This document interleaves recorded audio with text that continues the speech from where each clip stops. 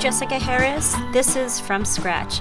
My guest is Jason Ackerman, co-founder of the online grocer Fresh Direct. Fresh Direct is one of the first companies to disrupt the traditional food supply chain by sourcing food where it's produced and delivering it to consumers without going through additional retailers. Fresh Direct makes deliveries in the New York metro region and parts of New Jersey, Connecticut, Pennsylvania, and Delaware. Fresh Direct launched in 2002 from its headquarters in a former paper plant in Long Island City, Queens. Prior to starting Fresh Direct, Jason was an investment banker at Donaldson, Lufkin & Jenrette, focused on supermarket retailers. Welcome. Thank you. So I want to start by kind of visualizing what your headquarters look like. How would you describe it to somebody who hasn't been there? Well, you've seen the movie Willy Wonka and the Chocolate Factory. Well, imagine that. So rather than having rivers of chocolate, there are rivers of all sorts of food flowing. We have kitchens making prepared meals, and bakery, and meat cutting, and fish cutting, and cheese caves, and produce ripening rooms. So it's just a whole range of experience of food. The temperatures range from almost 60 degrees to minus 36 degrees, or? Minus 20. Ice cream is happy at minus 20, and we have about 9 different temperature zones in the building. This is Celsius? Yes. How many miles of conveyor belts do you have in your warehouse? Many, many miles. Many miles. Lots of sorting machines and conveyor belts, and lots of technology. You have an internal rating system. Can you tell me about that?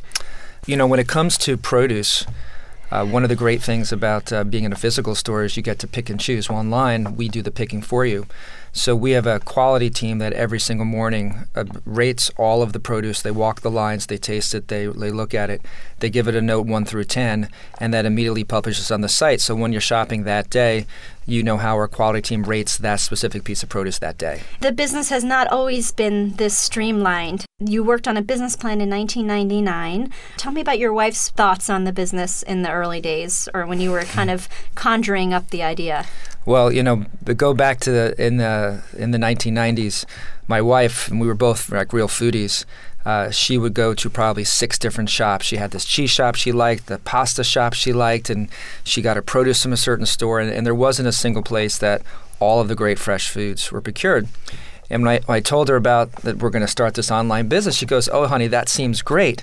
And very patronizing, like, there's no way I'm going to use this because I have my stores. Mm-hmm. And I said, okay, but if we satisfy you with respect to your quality needs, you know, do we have a shot? And she was actually quite skeptical about the business. Mm-hmm.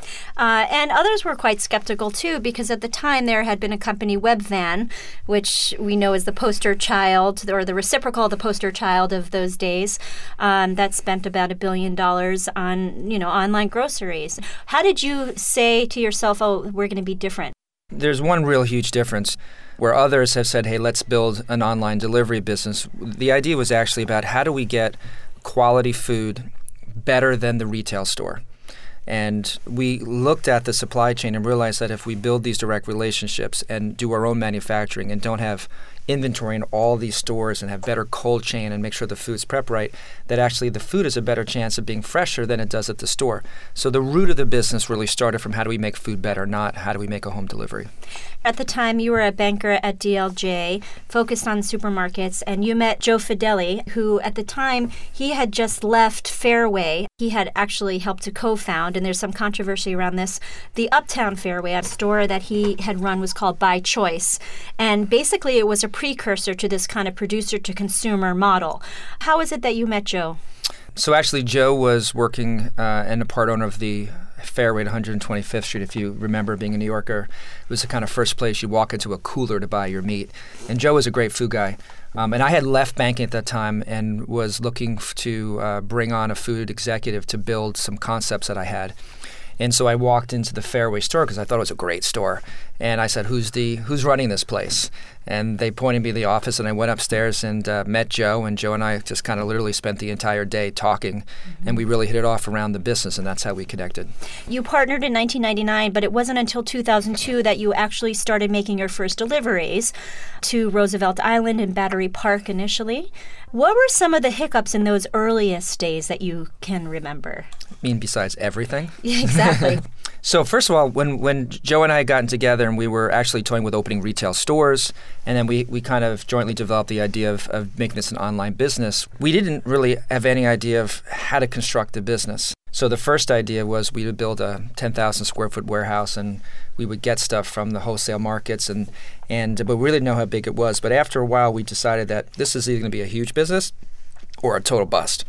And so we went for it, and we bought this building in Long Island City, and we constructed a 300,000 square foot warehouse, put in all this automation, and it was really trying to figure out how do you do this business? How do you build all this stuff? Because we were nervous that once we launched, if it took off, we wouldn't have time to figure it out. So it took us almost a solid 2.5 years to actually take the paper and construct the business. So you really did a lot of things on the front end rather than kind of leaning on your heels and kind of seeing what would happen in a way. We made a bet. Yeah. We definitely got aggressive in terms of the scale of the bet that we were going to make and the investment that we made to put all the upfront technology in production. We built kitchens and bakeries and cutting facilities and technology before we had any revenue. Now, you had $100 million that you got mostly from friends and family. I know your uncle's Peter Ackerman, who supplied the majority of the capital.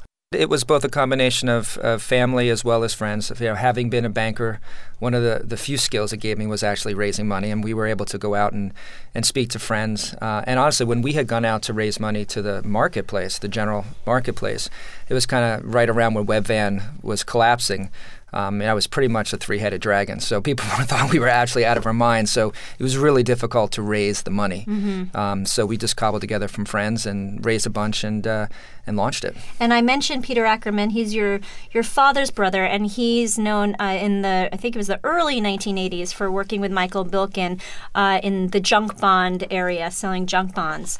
What was his perspective on what you were doing? Well, he was head of capital markets at Drexel with Mike, and so he was responsible for a lot of the what's called sponsorship. So he followed the KKRs of the world, and so he had been involved in probably 400 acquisitions, and a lot of them actually were in the supermarket sector. And we had been talking about this concept. I brought it him. Initially, he was skeptical, but after the work we put into it, he felt it was a very interesting bet, and I had to make a pitch like any other investor to him. You spent the majority of the $100 million on building this very state-of-the-art plant, and then what happens? And then we hit the go button, and then we had 4 customers. It was the world's biggest bodega. It was very actually nerve-wracking because you spend all this money and you have all this anticipation, and then you turn it on. Yeah. And what we did is we went to Roosevelt Island first, and we built these fruits and vegetable 8-foot rubber costumes, and we dressed up a bunch of people and we put them onto the islands, and we jumped around and said, "Here's $50 of free food and fresh food." We didn't give away bottled water, just fruits and vegetables. Mm-hmm. And we scared a lot of children, and but we got it known, and quickly we got some traction in the marketplace, and it was a lot of learns. Very small at that time, but we learned how to kind of reach some customers. Really, it was like as grassroots as you're dressing up in a Fruit of the Loom thing? Block by block. So, and why Roosevelt Island? I feel like the only way I know to get there is the tram. I mean, I know that's kind of close to Long Island City. Well, there were 2 reasons. Yeah, there were 2 reasons. One is it was actually close to our building because we're in Long Island City. Uh-huh. And I love Roosevelt Island, but honestly, if we really messed up, I don't think anyone was going to know about it. And so it was kind of an opportunity for us to do it, and if we made mistakes without New York really talking too much about it. How did word spread? How did the word get out? Because I don't remember you spending a lot on advertising, or maybe you did. No, we actually didn't. We had a really simple idea. We already spent all of our money building the facility, so we had no money left for marketing. But we had really 2 strategies. One is we said, look, we really believe that if people experience the product, they're going to love it. And so we said, rather than spending a lot of advertising dollars, we're going to give away the food. We had a $50 free food offer and a $100 free food offer. Where literally you get $100 of free food and you don't have to spend any money in this free delivery. And it was so outrageous when people did it, like, wait a minute, I just got $100 of steaks and lobsters and all this stuff, and would tell your friend because it was so outrageous. And so we really relied on this kind of wow factor on such a large offer, but it was the product that we got into people's hands, and that's really how we built it, and we did it block by block.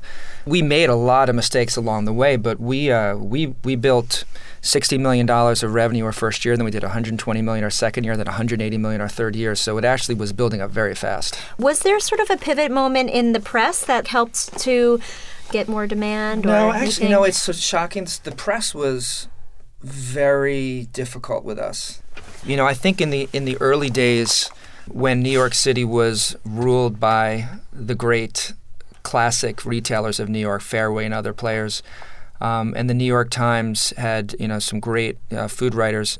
Building an online food business, the food writers really didn't believe that great food and online could be together. And it took a very long time for the food writing community to take us seriously because it was very against the grain of how they wanted to think about this. And so it was not an easy road convincing those writers to take us serious. What about operationally were things that you needed to tweak? More than tweak. It was quite an experience about learning about the customers. So I would say the hardest thing for us was actually the human capital. So we required about 500 new people a year to keep up with the growth. And we did a very bad job of training and onboarding and human resource management. And with over 100% turnover, we actually had to hire like 1,200 people every year. How about, was it $600,000 in parking tickets? Is that true? That's a very low number. We get a lot of parking tickets. Still. New York City relies very, very heavily on parking tickets as a major source of revenue for New York City. Just going back to the hiring, you had an immigration audit in the early days where you lost 200 workers or so who were undocumented. Was that part of kind of the growing pains of the HR human capital issue? Yeah, going back, back in the early 2000s, there wasn't a big database, government database you can kind of check. So we would bring in people and we would get their cards and they give us their cards and we'd fill out the paperwork. But we didn't realize that a lot of the cards were actually fake cards, not real cards. And some of the most wonderful, incredible people. And we had whole families who work with us. And that event happened and we gathered everyone together. Like, look, immigration says that they're going to come do an audit. What we need everyone to do is bring back in their cards. We want to validate all the paperwork and make sure, because God forbid they come in and the paperwork's not right, we don't want anyone to get in trouble. And literally the next day, several hundred people didn't show back up for work. I'm Jessica Harris. You're listening to From Scratch. My guest is Jason Ackerman, co-founder of Fresh Direct. We'll hear more from Jason coming up. I'm Jessica Harris. This is From Scratch. My guest is Jason Ackerman, co-founder of the online grocer Fresh Direct. Fresh Direct launched in 2002 from its headquarters in a former paper plant in Long Island City, Queens. Prior to starting Fresh Direct, Jason was an investment banker at Donaldson, Lufkin & Jenrette, focused on supermarket retailers. There was some public acrimony with your co-founder, Joe. He had a rather public feud with his former partner, Fairway. I'll leave it at that. But, you were in a market with sharp elbows. I mean, it wasn't just Fairway who was kind of threatened by your presence, but even Gristedes. And supermarkets are a very low-margin business. I think especially in New York City, it is fierce. How did that play out? Can you give some examples of that? I'd be very cautious to give you the real stories because it is a down and dirty business.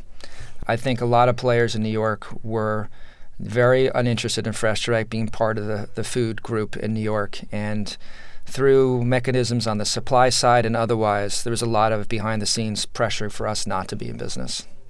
Any other color you could give to that? Well, look, I think that most stores will attempt to kind of threaten to not, carry your product if you supply other players. And there was a lot of people threatening to not want to sell to us because if they did, they lose their existing relationships. Producers who were threatened by the existing incumbents said that maybe we shouldn't sell to you because I lose my shelf space at this traditional retailer. Right, and you're not known and they are, so they felt risk. And we had a lot of that pressure. You were kind of swimming with two bathing suits in that, in the early days, not only were you launching this new company, but it was it was a new concept, and e-commerce wasn't as mature as it is today. So people even are being afraid to use their credit card online. Can you talk to me about those kind of systematic obstructions? Well, that's, we're really dating ourselves with this conversation because we forget when you go back to the late 1990s that there were actually these same fears. People were afraid. In fact, when I started the business, I didn't have an email account. And I had my chief technology officer fax things to my house. And he kind of freaked out. It's like, look, you're starting a commerce company. You're going to have to kill your fax. But we had all sorts of ideas because we were nervous that online was not a comfortable place yet. And so we had ideas on sending DVDs and catalogs to people. And so it was very much at that very early stage of comfort. And we did get a lot of calls about credit card security and all sorts of issues like that back then. And you weren't convinced yourself, right, that yes, you'd be a delivery service, but how committed were you to the online component? Well, as retailers, we deeply understood and believed that great quality fresh food was a general driver to a store. What we didn't know is that if we delivered that with the barrier of online and not touching and feeling, how much would that impact? But to be honest with you, we had no idea. We had no idea how big or small or how consumers were going to react. You mentioned that mistakes in the early days were the norm rather than the exception. What are some examples of those?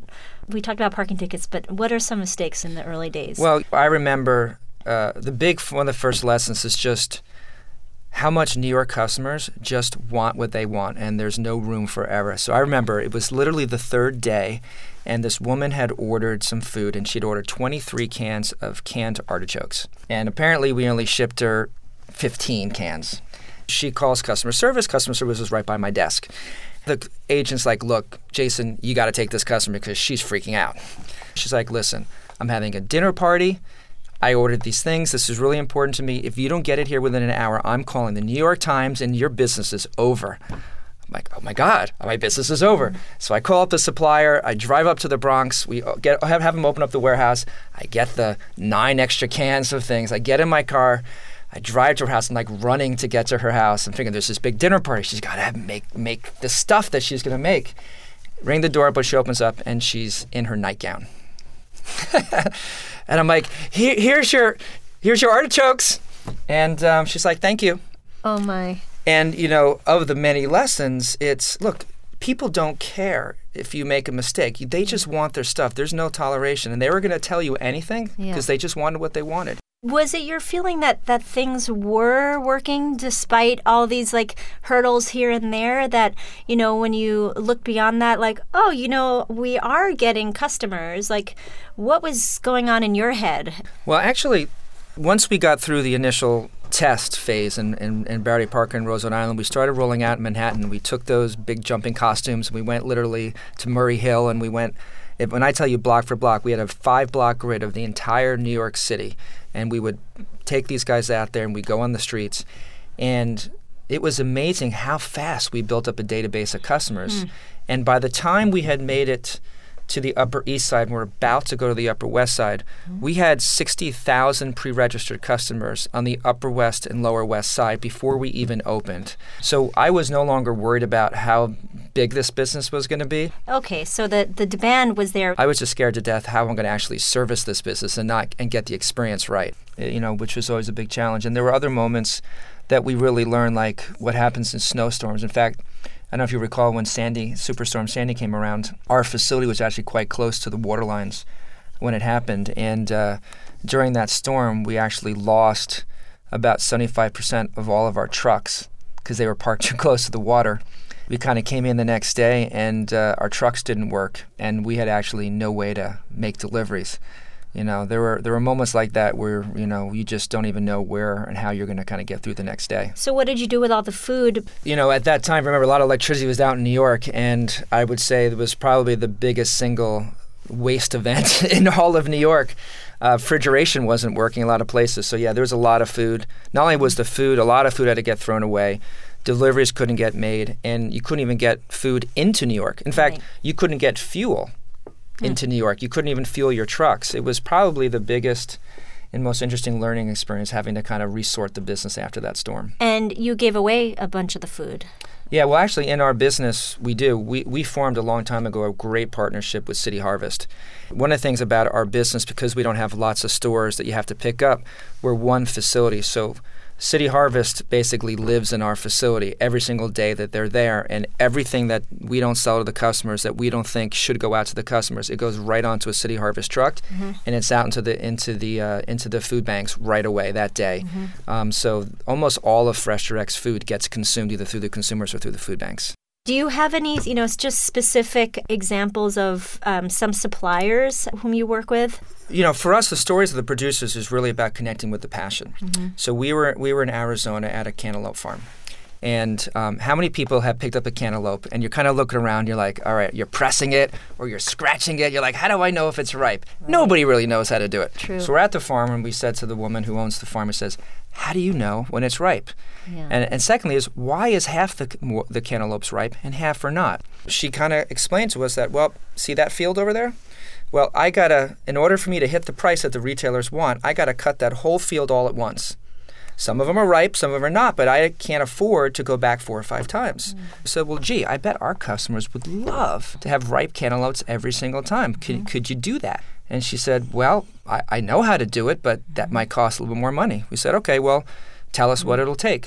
So a day later, she came back and she said, all right, it'll cost this much more a melon. We said, good, we'll take the whole field. And we said, what we'll do is we'll brand your farm, and then we'll do a guaranteed ripe program for our customers so that we can shop with confidence. And she was super excited because she got, people who were passionate about the food. She got to pick a perfect, cantaloupe, and she got to put her name on it. And it becomes now our #1 selling program. I'm Jessica Harris. You're listening to From Scratch. My guest is Jason Ackerman, the co-founder of the online grocer Fresh Direct. Fresh Direct works directly with farmers and chefs and bakers to deliver fresh ingredients and prepared meals to consumers. Fresh Direct also has a service called Food Kick, which makes same-day deliveries of simple items rather than having to order a day in advance. You're very fortunate that you had the moxie to invest in the infrastructure. Did you have any precedent that you were looking to say, you know what, we're going to just go big, or was it kind of on a whim? I think the days in banking where you finance a lot of big companies and so forth, the dollars or the idea didn't scare you. If it was big and we didn't have the facility to do it, then we knew we'd be in more trouble. So we said it's better to bet big and have it be a little smaller than the other way around, or else we couldn't actually service it. And it turned out to be the right bet. And you also had to invest heavily in just your technology and inventory systems. Can you talk a little bit about kind of how you evolved? Well, actually, we really had 3 big things going on during the build. I hired like 40 great food professionals from all over New York City, the best of the best, and we had this group of food people. And then we hired technical engineers. So we actually built up a team of around 50 software engineers. And we implemented SAP, which is a big manufacturing system.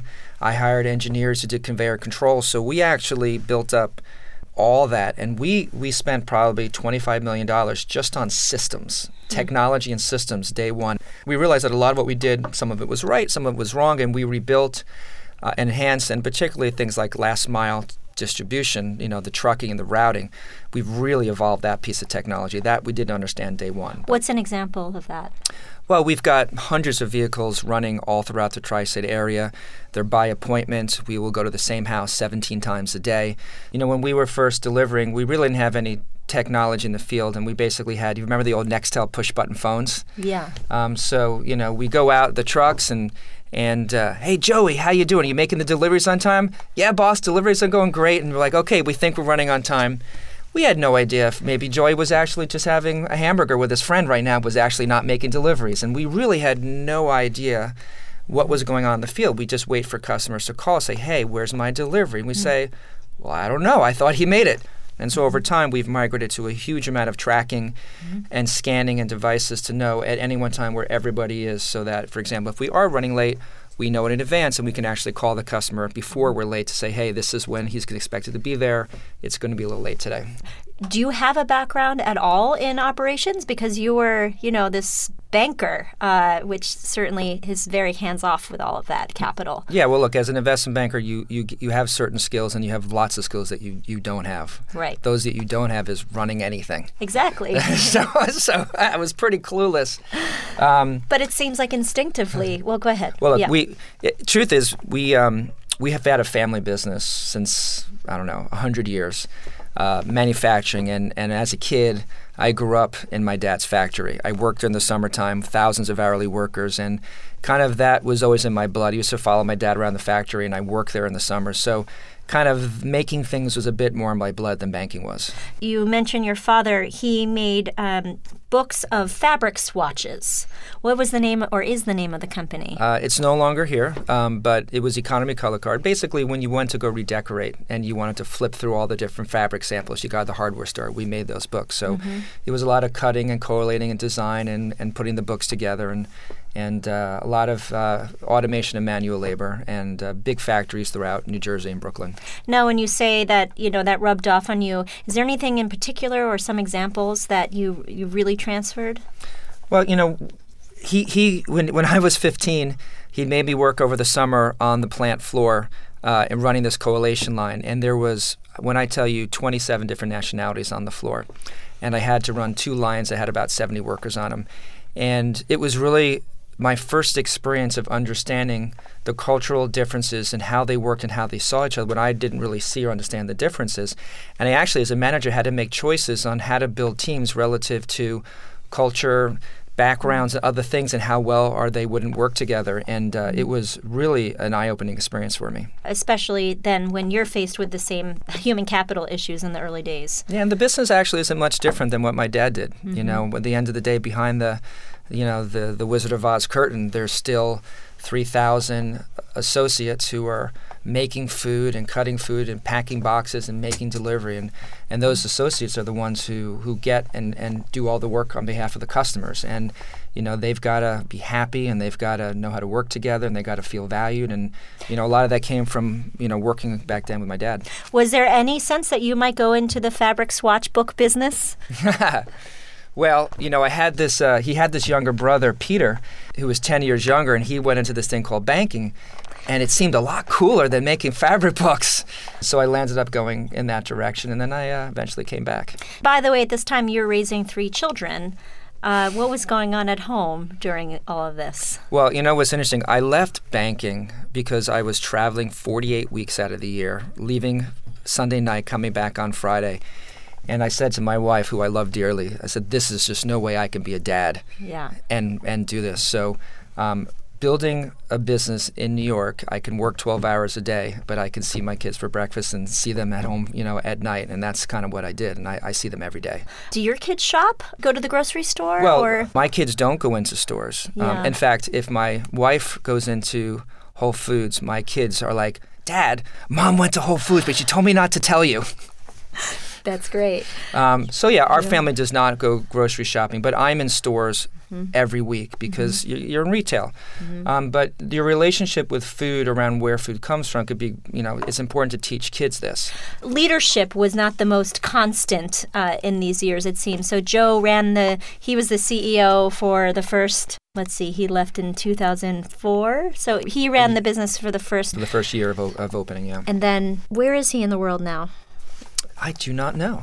When we started the business, I built a lot of the technology and the, facility and operations, and Joe was the food guy, and we split up the responsibilities, and we landed up parting ways. But I was probably 33 at the time, and while I understood every guts of the business, and having been an investment banker, I wasn't exactly saying, hey, I'm qualified to be a CEO. And I'm very much an open book person, and so I really wanted other people to come in that I could kind of learn from.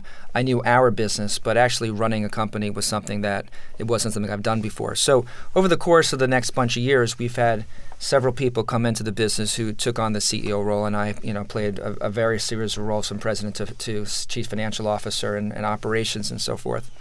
And then, 5-6 years ago, I eventually then took on the full-time CEO role and no longer brought in those people. Do you feel like, God, I wish I had done that sooner? I just wish I had more confidence in myself? in retrospect, you can always say that, and there's been a lot of people who encouraged me to do that. But I'm very cautious about what I know and what I don't know, and I think I've always been more of a student in life, and I've always enjoyed learning from other people. I think now I feel like I'm so far ahead of where I was back then in terms of understanding, leadership in the executive position. You mentioned that you're a student in life. What were you like, actually, as a student growing up in New Jersey? How would your friends or your parents kind of describe you? Very kind of in my head. So thinking through problems, I would sit for days trying to work out and build models or other types of things. I was a musician. I was an artist. But actually, in college, all I actually really wanted to do was be a ski instructor and play my guitar in Vail, Colorado. So I had gotten my Canadian ski certificate as a ski instructor at a certain level, so I can go right to teaching adults. And as far as I was concerned, when I was about 19 or 20, I was just going to teach skiing. Now, you went to BU? Went to Boston University, yeah. When did that dream end?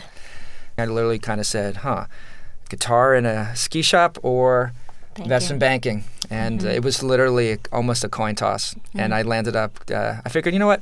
If I go banking and make a little bit of money, I can always play my guitar. Yeah. If I play my guitar in a bar in Colorado, I may never leave. So we're going to go banking. What do you like to play on the guitar? Blues.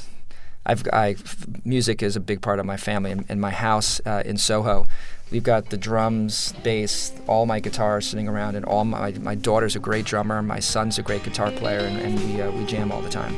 Thank you very much for joining us. Thank you. My guest has been Jason Ackerman, the co-founder of Fresh Direct. Coming up, we'll meet Jessamyn Rodriguez, founder of Hot Bread Kitchen. I'm Jessica Harris. This is From Scratch.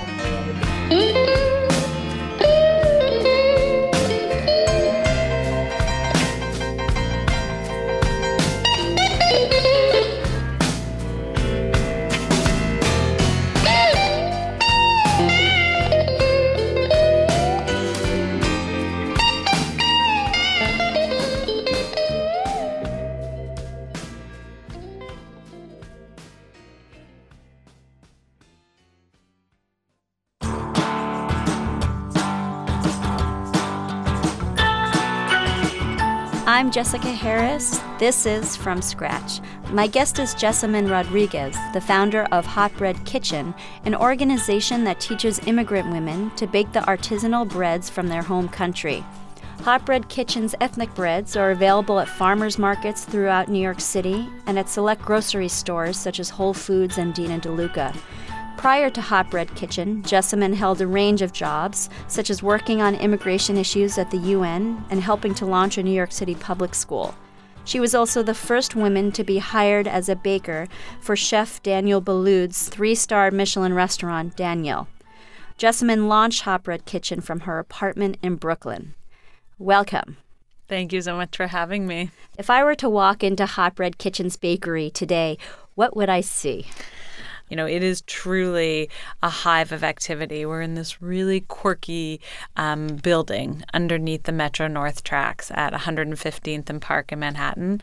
It was 10,000 square feet of public market space that we built out into a bakery and incubator. So the first thing you'll notice when you walk into Hot Bread Kitchen is just thousands of pounds of dough being processed into challahs, into msemen, into bialys, into Persian breads, into all of these breads.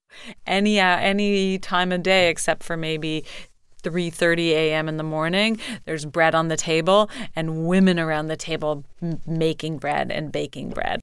I often am so curious when I walk into a bakery anywhere in the city and I see these beautiful tarts and croissants and cookies, and I'm wondering who and where are they baking this?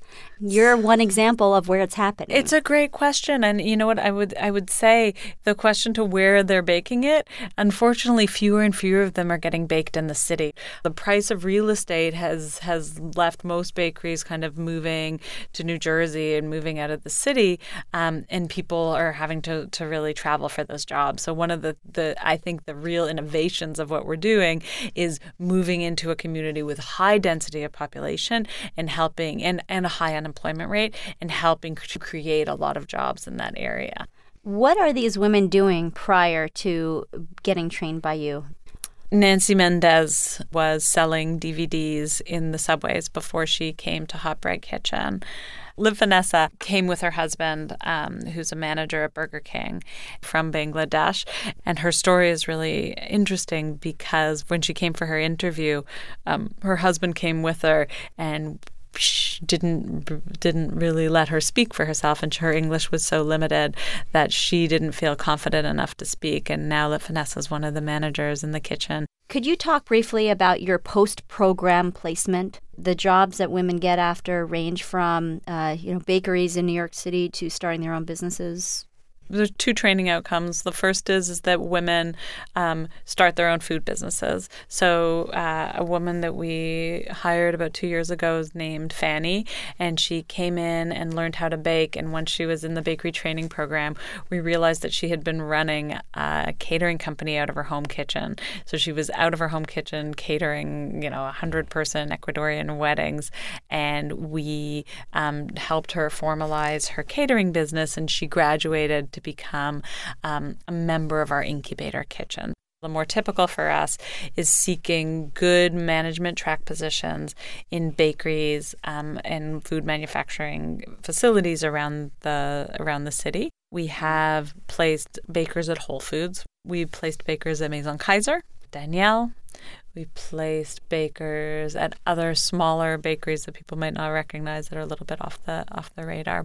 Hot Bread Kitchen is a culmination of experiences that you had, and you had the seed for this idea kind of in your back pocket for almost a decade. What are some events that influenced your starting HBK? For instance, you lived in Guatemala where you would go every day with a mother to a corn mill. Yeah, it's funny. So I spent some time when I was in college doing development work in Guatemala City. It was years later that I remembered this experience, but I was living with a family for a number of weeks only. But I was fascinated by the process of soaking corn and grinding corn. So the woman the mother of the house where I was living, made fresh corn tortillas that were just tremendously delicious. And we every morning we would take the soaked corn and go to a community molino, which is where they grind corn, and bring home the fresh masa, and we would make tortillas. And, at that point, I would have never thought that I would end up running a tortilla company 10 years later, but it somehow was like life experience that I cataloged for this later entrepreneurial iteration. You also interviewed at an organization called Women World Banking, which also kind of influenced this endeavor. How so? The real idea for Hot Bread Kitchen, the real kernel of the idea for Hot Bread Kitchen came early on in my professional career. When I had just recently graduated from college, I interviewed for a job in New York City for Women's World Banking, which is a phenomenal microfinance institution. And I didn't get that executive assistant job, but I told someone about it, and he heard Women's World Baking. And for me, that was evocative of kind of this of an immigrant women's baking collective. And I still have notes from back then. And my early 20s self, I sort of started to think about what it would mean and got quickly intimidated and realized I didn't have what it would take to pull it off.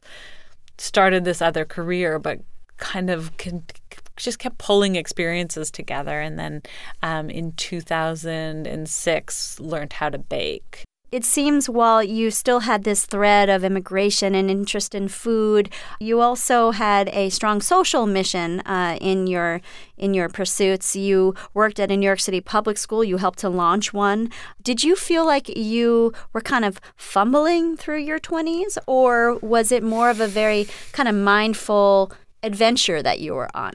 Or somewhere in between? I ended up in graduate school, and that felt very intentional. My degree is very specific. I really focused on immigration policy, and I thought that I wanted to get a job doing immigration policy. And then at the point of graduation, I was like, oh, God, what does that mean? And I just was not interested or motivated to do that kind of work, which is when I made the switch into public education.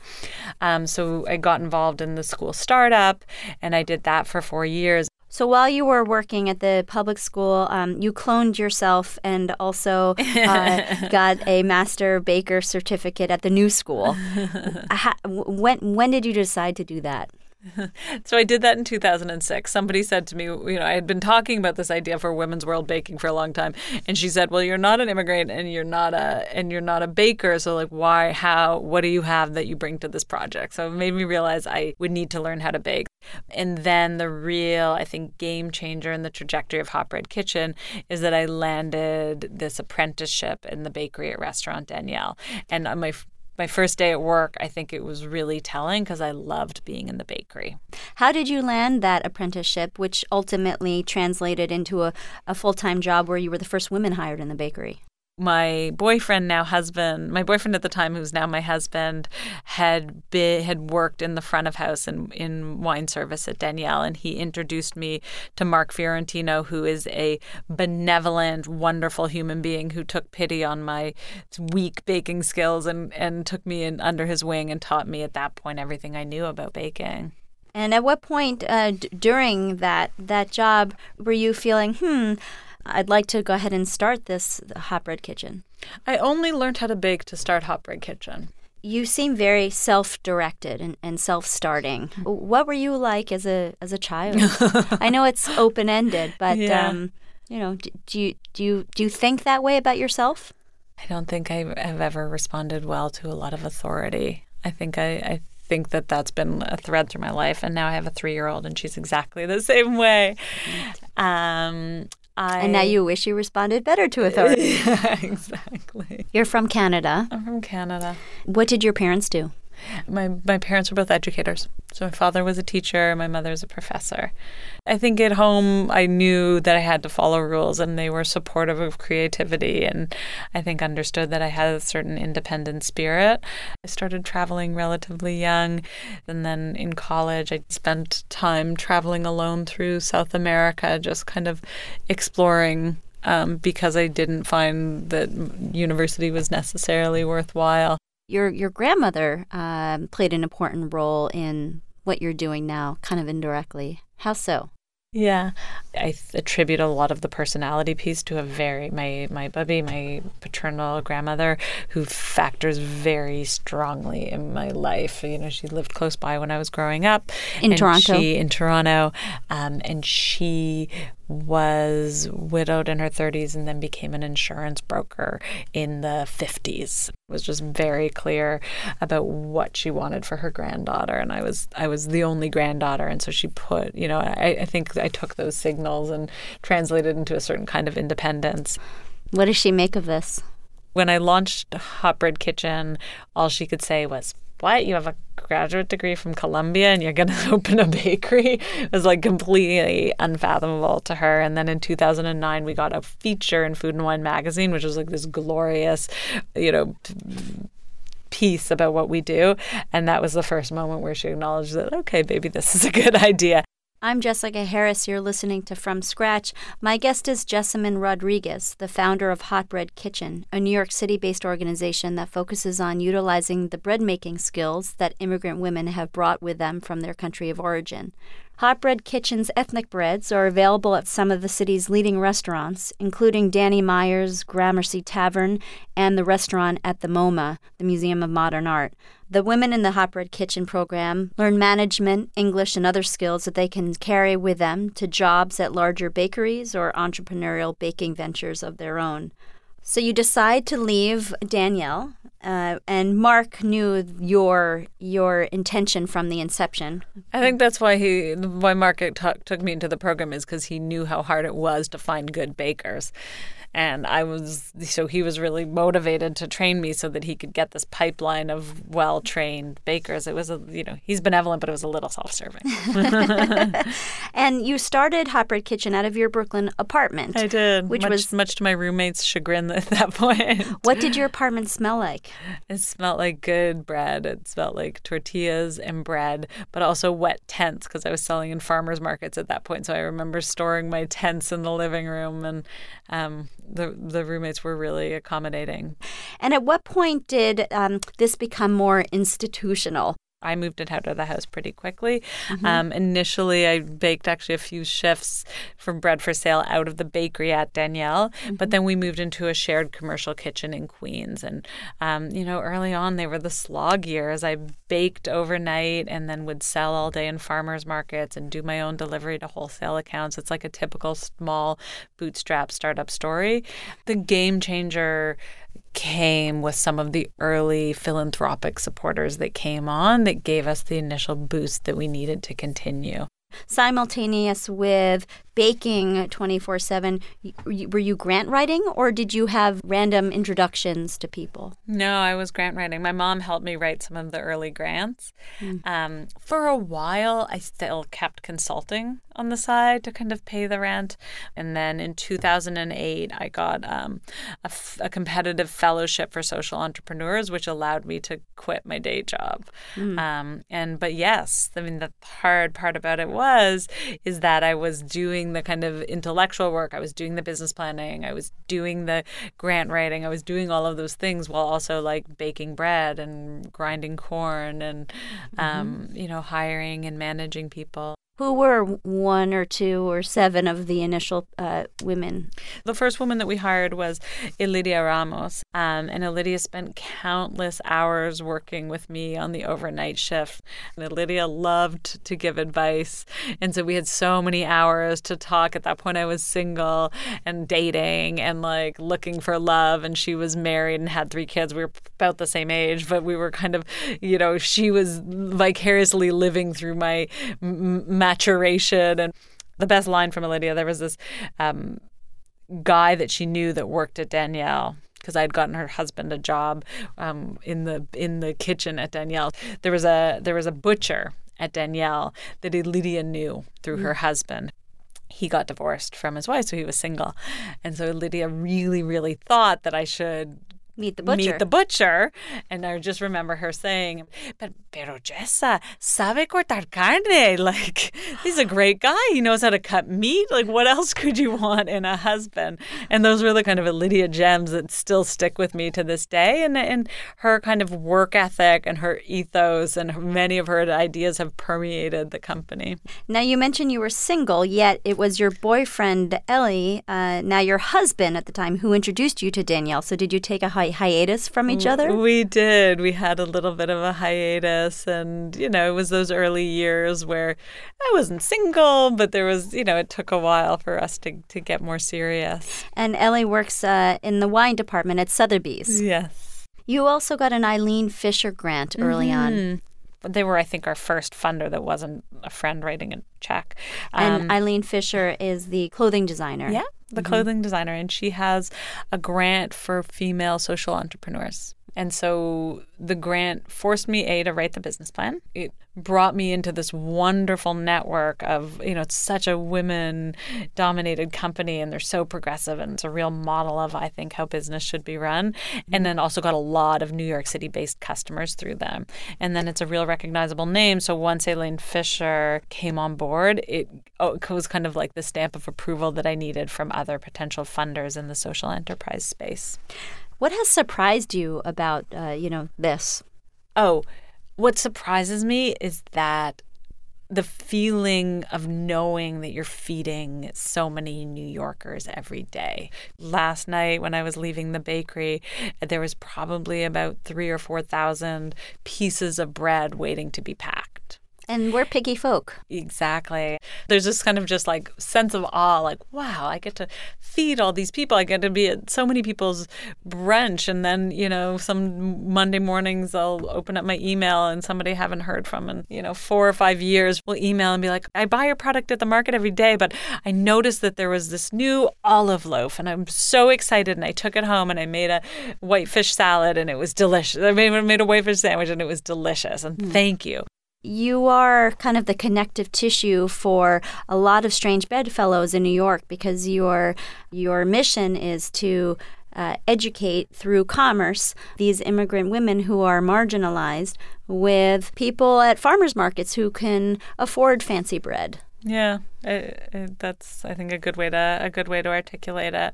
I think our core competency is opening up this really growing, immense specialty food market to people who otherwise wouldn't access it. We're helping the woman who's selling tamales in her community at 116th and Lexington get that product into Whole Foods. You have 2 children. How present are they in what's going on? They're omnipresent. My kids spend a lot of time at the bakery. They've got 35 aunties who look out for them at all times. But like every working mom, I struggle to keep all the pieces together. And my daughter eats a lot of bread, and I used to say when she was tiny that eating so much bread was her trying to get more of me back to her. That was somehow a metaphor for her need for more of my time. So it's hard being an entrepreneur, especially in the early years of entrepreneurship and balanced parenting. But I'm the mother that I want my kids to know. Maybe I'm not the mother I want them to know when they're 1, but I'm the mother I want them to know when they're 10 and 15 and 20. Well, thank you very much for joining us. Thank you. My guest has been Jessamyn Rodriguez, founder of Hot Bread Kitchen. If you would like to learn more about the show, please visit our website at FromScratchRadio.org. You can also follow us on Twitter at Jess G. Harris or find us on Facebook. I'm Jessica Harris. This is From Scratch.